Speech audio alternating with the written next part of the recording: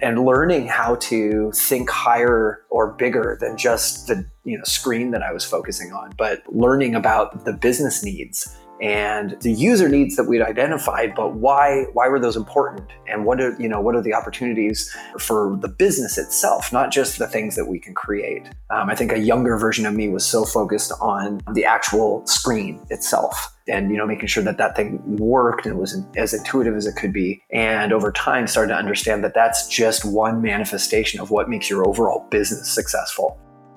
That's Josh Brewer, the co-founder and CEO of Abstract, a platform for modern design teams to work together.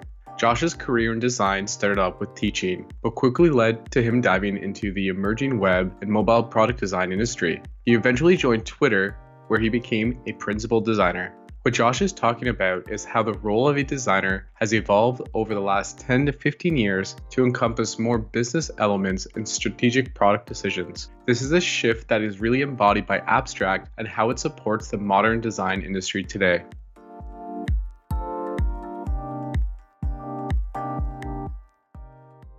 This is Hack to Start, a podcast that focuses on amazing people who have had an interesting story or perspective to share, and their insights and how they got to the level of success they have today. I'm Tyler Copeland, and today we're speaking with Josh Brewer, the co-founder and CEO of Abstract, a new platform that enables design teams to work together. Josh joins us to share his story, how he got into design, what it's like working as a principal designer at Twitter, what led him to studying Abstract, his advice on raising funding, how he thinks about the design industry, and much more.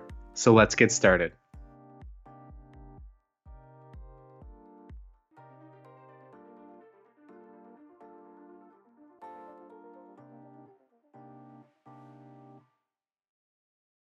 Hey Josh, thanks so much for being on the show today. Thanks for having me. Yeah, I'm extremely excited to be speaking with you today to learn more about you, your career in design, and what you're up to today with Abstract. But before we get into that, can you tell us a bit more about yourself? Where are you from and what did you study? All right, so where I'm from, I grew up in a suburb of Seattle called Federal Way.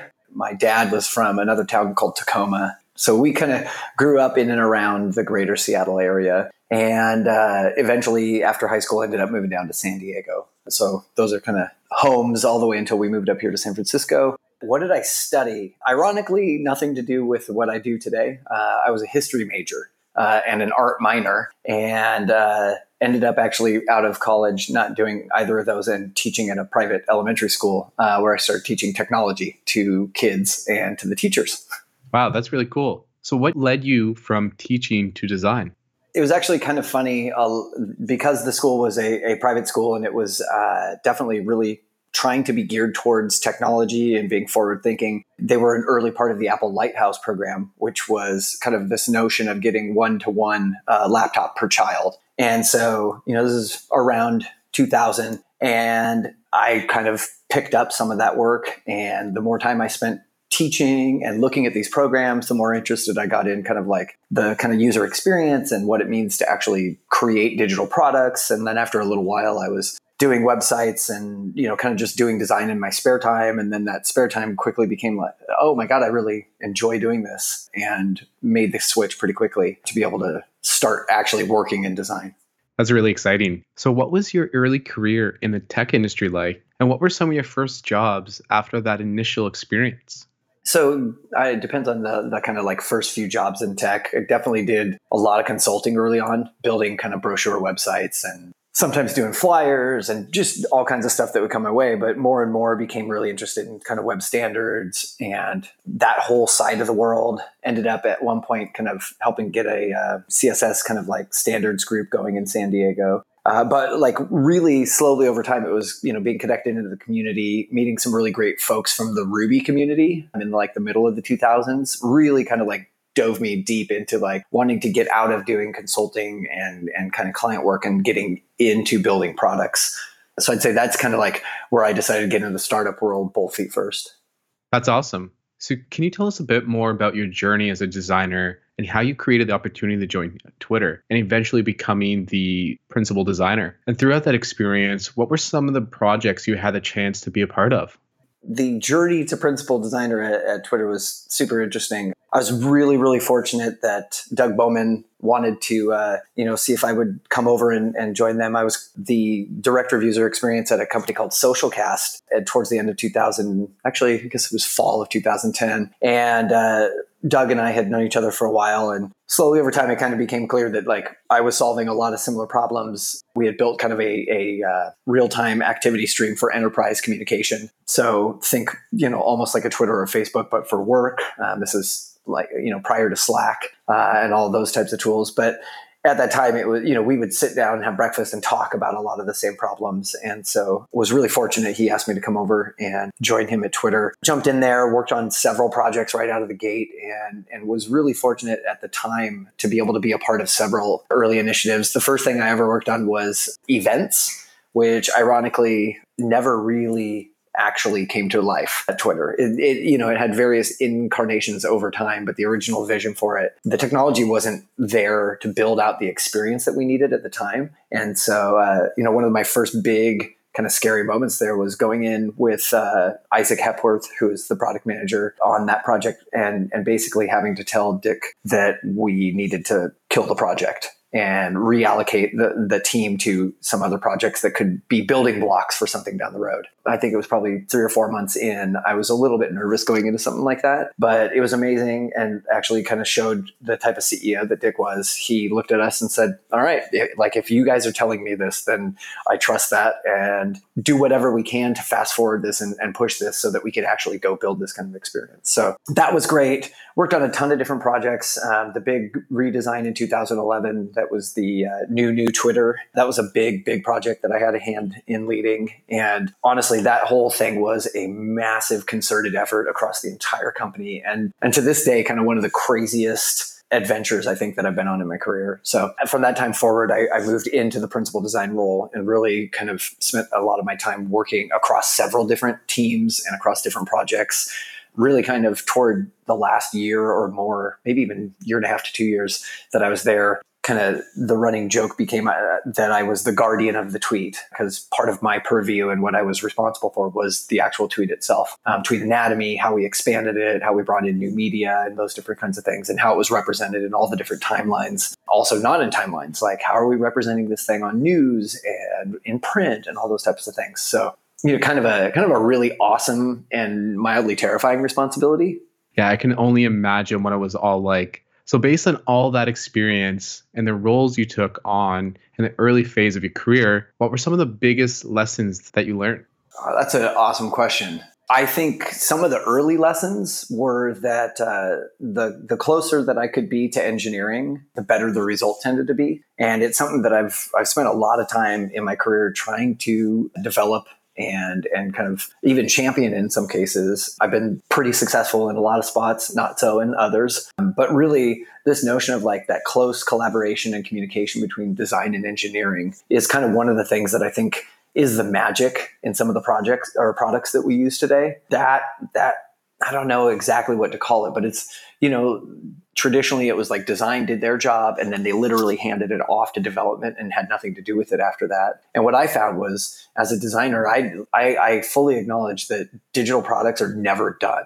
They are never, you never finish designing anything. You have milestones or checkpoints, right? And those are releases or versions of the product, but you're always going to be working on it. And once you've implemented that thing and it actually lives and people are using it and experiencing it, the closer your design and engineering folks can be to that process, the better. And the faster that they can communicate and the higher fidelity communication happens when trying to iterate on a product or in some cases fix an experience. That kind of like commitment to stay in there and build it together and see it all the way through, I think is a really big piece of that. I think the other piece that I'm really appreciative of my time at several of the smaller startups that I was at, but really I kind of point back to both Socialcast and Twitter as really huge moments of inflection for kind of learning how to work with an executive. In Socialcast's case, Tim Young was the CEO at the time, and I worked incredibly closely with him to really kind of like draw out the stuff that was in his head and go execute and like design and build that thing. And learning how to think higher or bigger than just the screen that I was focusing on, but learning about the business needs and the user needs that we'd identified, but why were those important, and what are the opportunities for the business itself, not just the things that we can create. I think a younger version of me was so focused on the actual screen itself and making sure that thing worked and was as intuitive as it could be. And over time started to understand that that's just one manifestation of what makes your overall business successful. So I think those are a couple of big learnings I had. I'd say the last one to just throw out there, and I'm sure there's many more if I just kept rambling, but one more worth mentioning is that scaling and growing your company is going to require everyone involved to be more flexible than they thought they could possibly be. There's several inflection points in the life of a company. The first 10 people is a really interesting space. Going from 10 to, call it 25 or 30 is another kind of like space. Going from like 30 to call it, somewhere around 60, 75, somewhere in that range is another big leap. And it just kind of keeps going. And you can probably talk to a lot of people. There's just these certain inflection points with size of human beings and the communication overhead that happens and the coordination required to keep that many people, moving and working. And I really found that the more you can be willing to just stay in there and be open and candid in your communication and really try not to assume that people are out to get you or to screw you over, but instead that like there's another perspective to any situation that you're currently in, and doing your best to kind of like be there. And I mean, I'll admit it, I've had great moments of success in that area, and I've totally blown it in others. But I think it's a huge part of what makes this possible and what makes like a really effective team member.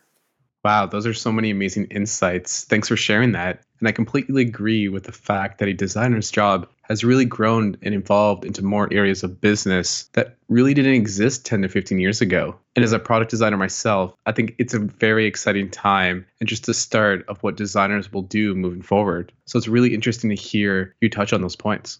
Totally agree. I think it's fascinating. I've watched the industry grow up. I've watched several other peers and kind of the next generation of design, start almost on top of that pre-existing knowledge. And that kind of broader scope to the work that we're doing is really encouraging. And more people being exposed to other parts of the business, right? And understanding what it is that you do and how it fits into the overall picture. It makes me really excited to see what happens to the companies and the businesses that are built in this kind of next generation. Yeah, absolutely. So on that note, and diving into the business side of design a little bit more, today you're the co-founder and CEO of Abstract. Can you start off by telling us a little bit more about Abstract and what motivated you to start it? Yeah, I can definitely talk about that, probably ad nauseum. But what's Abstract all about? So, at its core, it is bringing a version-controlled workflow to manage your files, to version the work, to increase the ability for parallelized work and increased collaboration is really kind of like the underpinnings of the whole thing. And a lot of this came out of my whole career, and even more so at a company like Twitter, where it just became so clear how badly we need something like this when you begin to scale a design organization. I was really fortunate. Most of my early career, I wrote front end. And so I was pretty comfortable switching over to Terminal and using Git or Subversion before that. I knew that workflow. I knew the benefits of what happened when you're committing your work and you're having to leave commit messages to annotate kind of like chunks of changes. And the fact that you could merge work between two or more people, all of these things were so appealing. And really the tools as designers that we had were the handcuffs. Like, it wasn't that nobody could imagine what a world looked like where design had version control. It was literally that the files and the tools themselves were, they're binary, and that data is pretty impenetrable. And so why did we start building this? Well, part of it was my co-founder, Kevin Smith, and I, and Frank Camaro, who was our third co-founder and early part of the kind of like process and vision of this stuff. We've been talking about design tooling and workflow and all these different things. And one day Kevin really just looked at me and was like, why don't designers work like this? Like, why don't they have the ability to work like this. And, some people might squint at that and be like, well, he's an engineer. He wants designers to just work like engineers. But the great part about Kevin is he's an engineer. He had been head of product before that. He had managed a design team and just seen the process and how just messy and ad hoc it was. And so he had a deep empathy for it, as well as being one of those great engineers that really has a ton of taste and worked closely with great designers in his career as well. So it wasn't like he was trying to shoehorn design into working like engineers. It was more that there's a way of working that has really been validated as being very valuable. And we kind of joke about it. There's kind of two versions of collaboration, the kind of Google Docs version and the GitHub version. Google Docs is everybody's in the same doc, and GitHub is everyone's in the same doc on their own, but it can be brought back together. And I think there's a time and a place for the Google Docs kind of approach. But I think by and large, for most people in most teams, and especially when you're in a distributed or asynchronous kind of environment, that ability to have multiple people in the same file, but on their own, and the ability to bring it together was a lot more compelling. There's also a lot of things that you can build on top of a system of record like that. And those were the things that got us really, really excited. But if I'm totally honest with you, in the middle of 2015, when we were kind of first even talking about this, I just didn't even believe that it was ever going to happen. I figured, if Dropbox can't figure this out and GitHub didn't build it and, Adobe's never done it, it's just never going to happen. Designers can't have nice things. So yes, I was probably being a little bit pouty.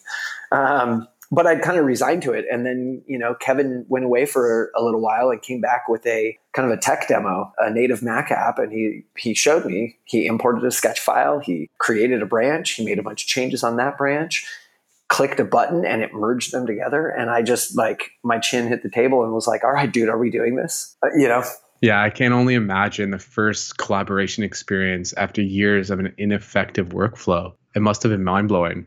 Yeah, it was definitely really exciting. I think the other piece of it was that he and I were both hyper aware that we were probably biting off way more than we could chew.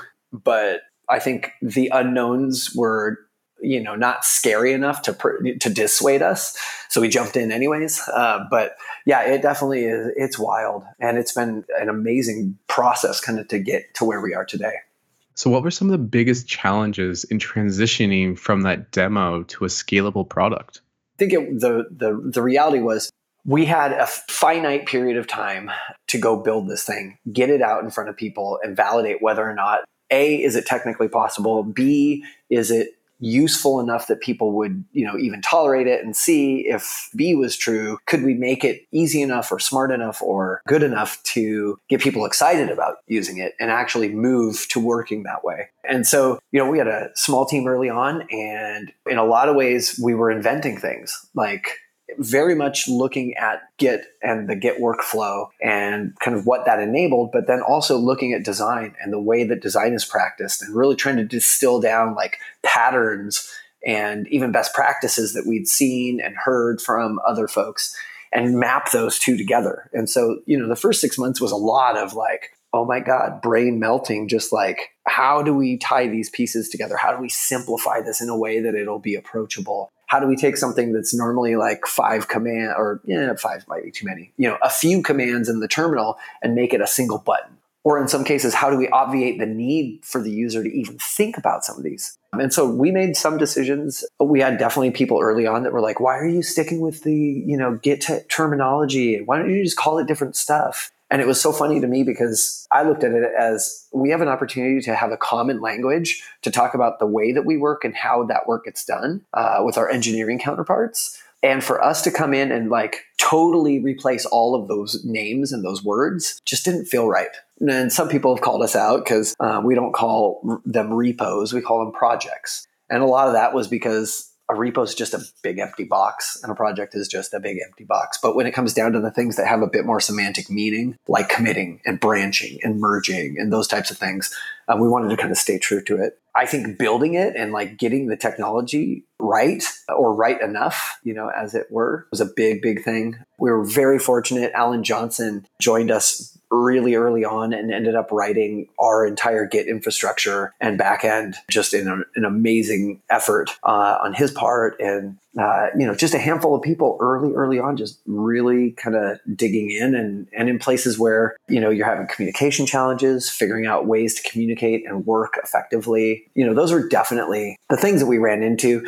Stuff took way longer than we thought in some cases, because like I was mentioning, we were building so many things and so many pieces that needed to be right in order to be able to piece them all together. We had to build all the initial primitives and building blocks and get those right. And the great part was we had some really great people around us that were willing to be guinea pigs. And so we started getting people in super early and just playing with it, using it, giving us feedback. We had a small team at Lending Home who was really amazing. John Intrater, who was their leading design at the time, was kind of a giant champ and decided that he would be willing to get his team working on it, even when it was like pre-alpha. And the feedback that we got from being close to them and having them using it was like invaluable and really cemented our belief in a customer-driven way of validating the work and trying to stay as close as we can with our customers. So Yeah, absolutely. So on a similar note, as you were building the product, you guys also took some time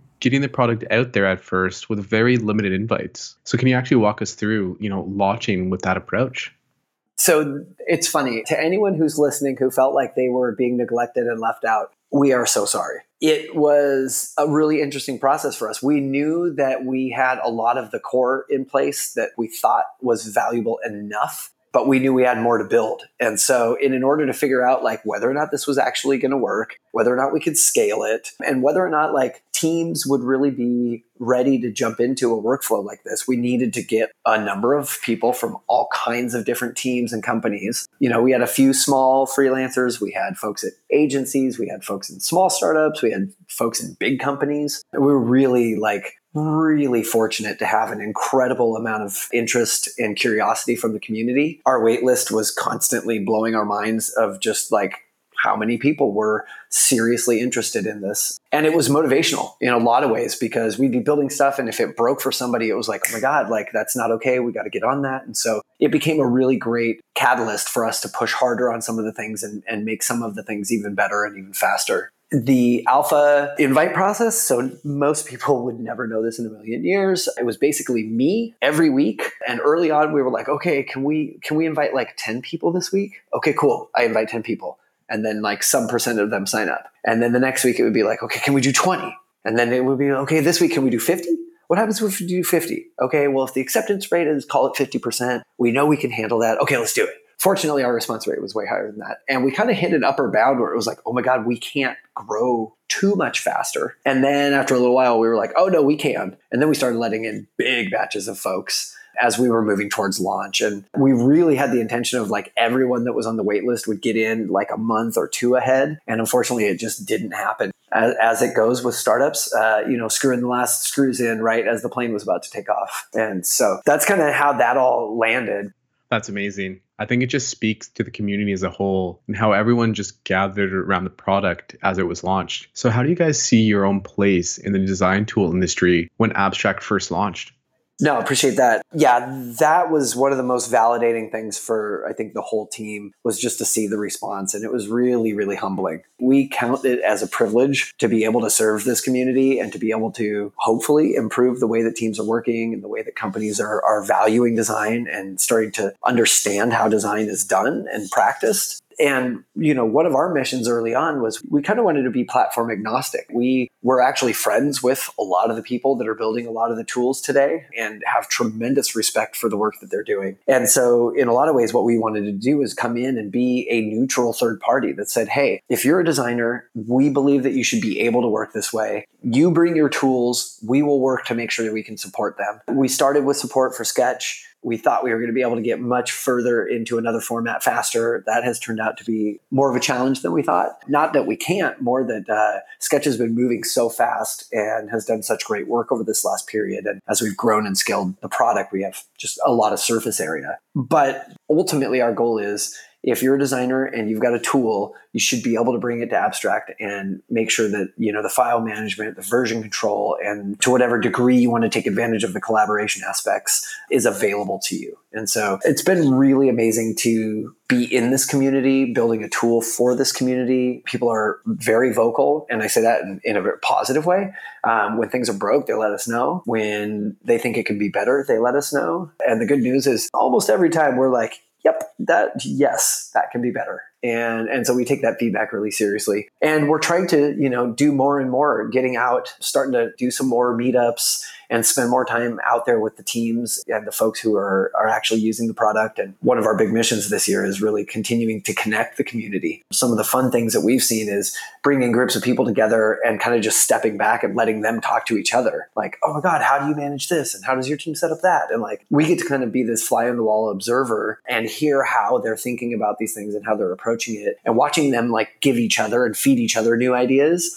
That's always been one of my absolute favorite parts about being a designer and being a part of kind of a collaborative process. So we just feel really fortunate to be able to continue to serve this community. Amazing. I'm definitely looking forward to seeing how the community and product continues to evolve over the next year. Yeah, me too, for sure. So over the course of building the product, you've been able to raise $8.2 million in funding. So what was that process like for you? And what advice would you have for others who are looking to raise themselves? That is a very good question. I will start by saying I was very cautious. I've been in venture-backed companies for a long time. I'm very aware of the way that VC works and the way that this industry kind of goes. And I also don't think that money is just lying around and, it's actually somebody's pension fund. And so I took it really, really seriously when we went out to raise our seed round. It was a little bit crazy because we raised it on a tech demo and a vision. And so what I would say to anybody starting out is I would never recommend doing that.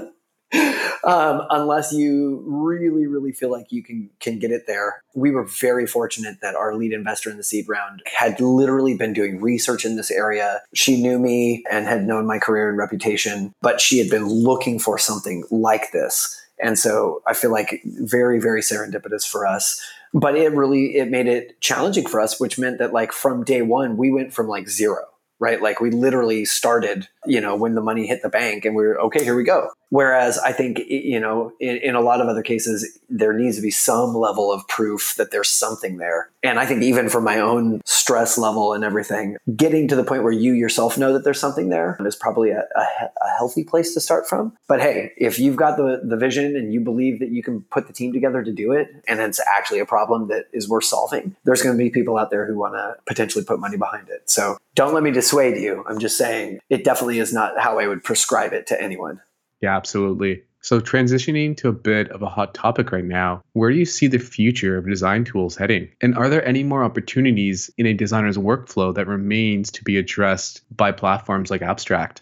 That's a really great question. Super loaded, as you mentioned.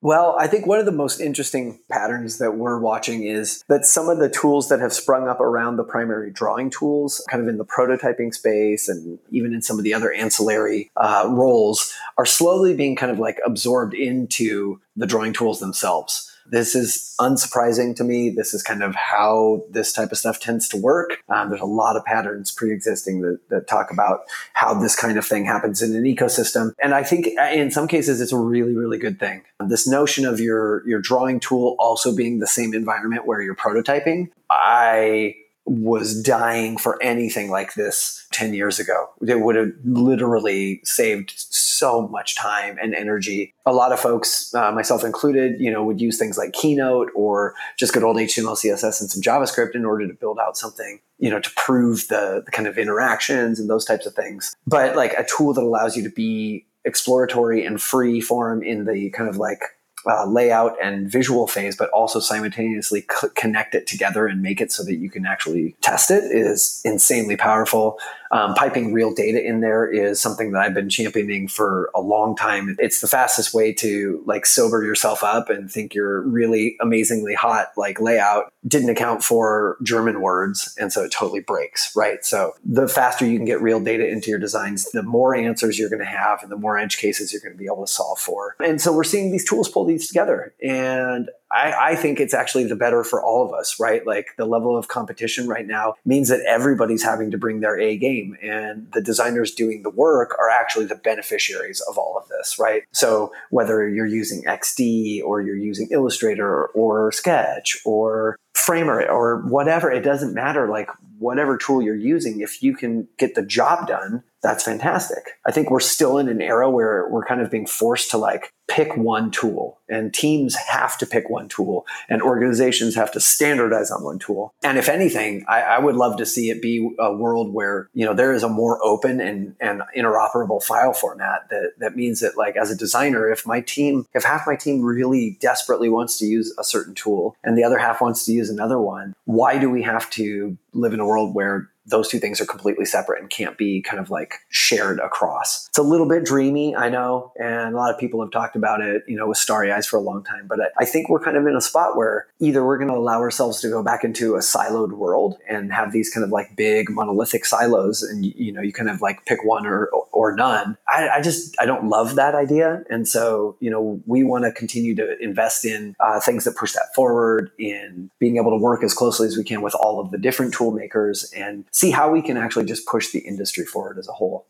Yeah, you've covered a lot of things that I know both myself and other designers are talking about on a daily basis. There are always all those articles online about what tools you should use and why, so it's really cool to see that approach you're taking. So on that note, what's next for Abstract in 2018? So we are actively working on our developer handoff features. There's the inspect features currently in beta with some teams, and we're hoping to roll that out soon. Assets will be following on the heels of that. We're also deep in the work on what we call review requests.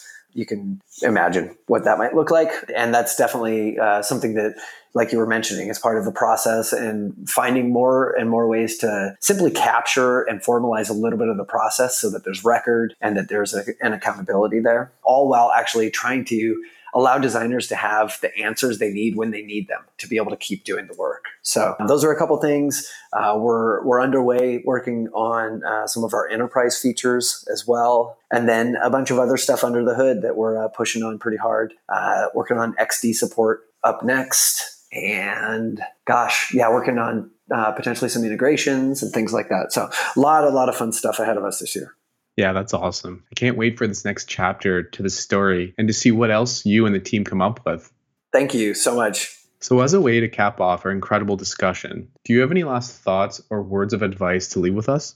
You know, honestly, if there's anything that I could put out there and that you could take away to kind of wrap this up is, you know, we have a value here at Abstract of being willing and curious. I think those two qualities are things that I've always looked for in great designers, in great collaborators, in friends. And that willingness and that curiosity allows you to kind of like explore the things that you might not normally have explored and open yourself up to new perspectives and new ways of seeing and thinking. And I have just found repeatedly in my life and in my career that that's one of the most magical things that you can do is pulling on either of those, and sometimes both at the same time, either, you know, those levers of willingness and curiosity. And I think that we're in a spot just globally and with the situations that are happening in the world today where that can actually propel us forward, where we can actually be able to hold multiple perspectives without judgment and to be able to hear one another in a way that we haven't before. Some days you're just, you know, behind your computer and just doing the work and it doesn't seem like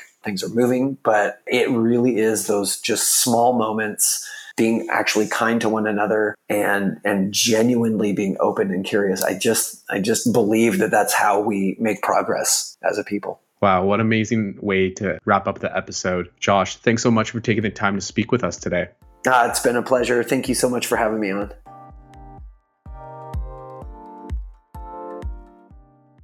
If you've enjoyed this podcast, we'd love to hear about it and have you share with friends. Find us on Facebook or Twitter @HackToStart, or drop us an email, hey@hacktostart.com. You can also subscribe to avoid missing any future episodes by finding Hack to Start on Apple Podcasts, Breaker Audio, SoundCloud, Stitcher, or your favorite podcast app. Thanks for listening.